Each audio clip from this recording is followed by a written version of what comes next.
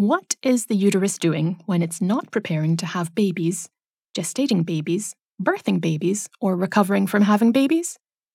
That question is seldom asked in a society that has come to value the womb primarily for its role in reproduction. In the eyes of the industrialized Western world, the uterus is only of interest when it fulfills its promise of new life, a vessel for the next generation, rather than an entity worthy of study and consideration in and of itself.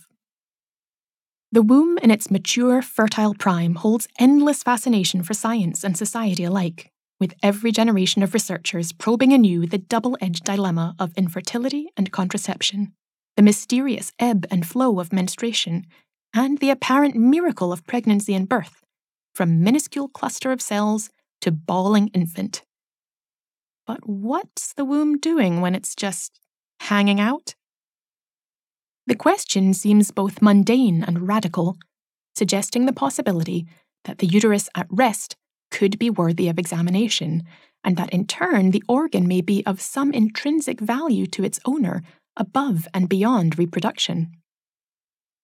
If we are to make any serious effort to explore the uterus out with the context of childbearing, then it makes sense to begin at the beginning, in infancy. It may be uncomfortable to think about the uterus of a baby girl, but before we do so, I'd ask you to sit with that discomfort for a moment and interrogate it. Why shouldn't we think about the anatomy and physiology of an organ in its neonatal state? When a female is born, her tiny uterus is simply that, an organ. Not yet fertile, not yet reproductive, not yet subject to the many ideals, taboos, and emotions we later project onto it, nor bound by the social norms and innumerate laws we will soon use to regulate and restrict its functions. This organ, smooth, pink, new, and vital, is just there, thrumming with the pulse of its owner, as neutral and mute as a lung or a liver. As we imagine this little womb, I'd argue that the unease we may feel says more about our society's sexualization of young women and girls than it does about the organ itself. To contemplate the infant uterus is to be a hair's breadth away from the infant vagina, which, too, is just there, existing, minding its own business.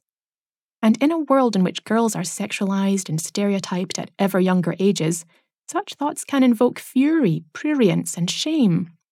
But here, on these pages, we are ready to look at the uterus at rest, even the infant uterus, nestled snugly in its little pelvis, with a clear, inquisitive, and untroubled eye. As one might imagine, there are relatively few studies of the neonatal womb compared to those of the mature adult version. What few papers there are tend to comment fleetingly on the young organ's size and shape, rather than what might be going on inside it.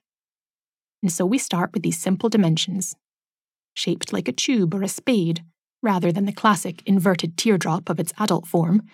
The infant uterus may be 2.5 to 4.5 centimeters long and approximately 1 centimeter thick. In its very earliest hours after birth, the neonatal womb and its lining are still influenced to a certain extent by maternal estrogen and progesterone, but these levels tail off in the first week of life, often resulting in a moment of startling fear for which many new parents are completely and utterly unprepared: the arrival of the pseudomenses, or false period.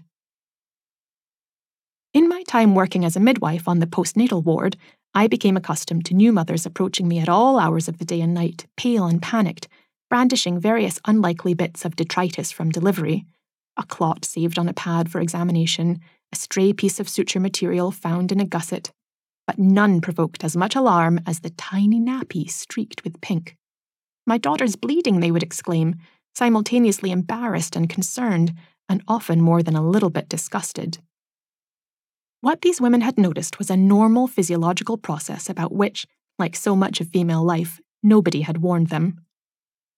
Just as the mother's pregnancy hormones have caused a temporary thickening of the lining of her daughter's tiny womb, so as those levels of inherited estrogen and progesterone diminish after birth, that little lining sloughs away and leaves the child's body in the form of what is essentially a mini period, only without an egg or any potential for pregnancy.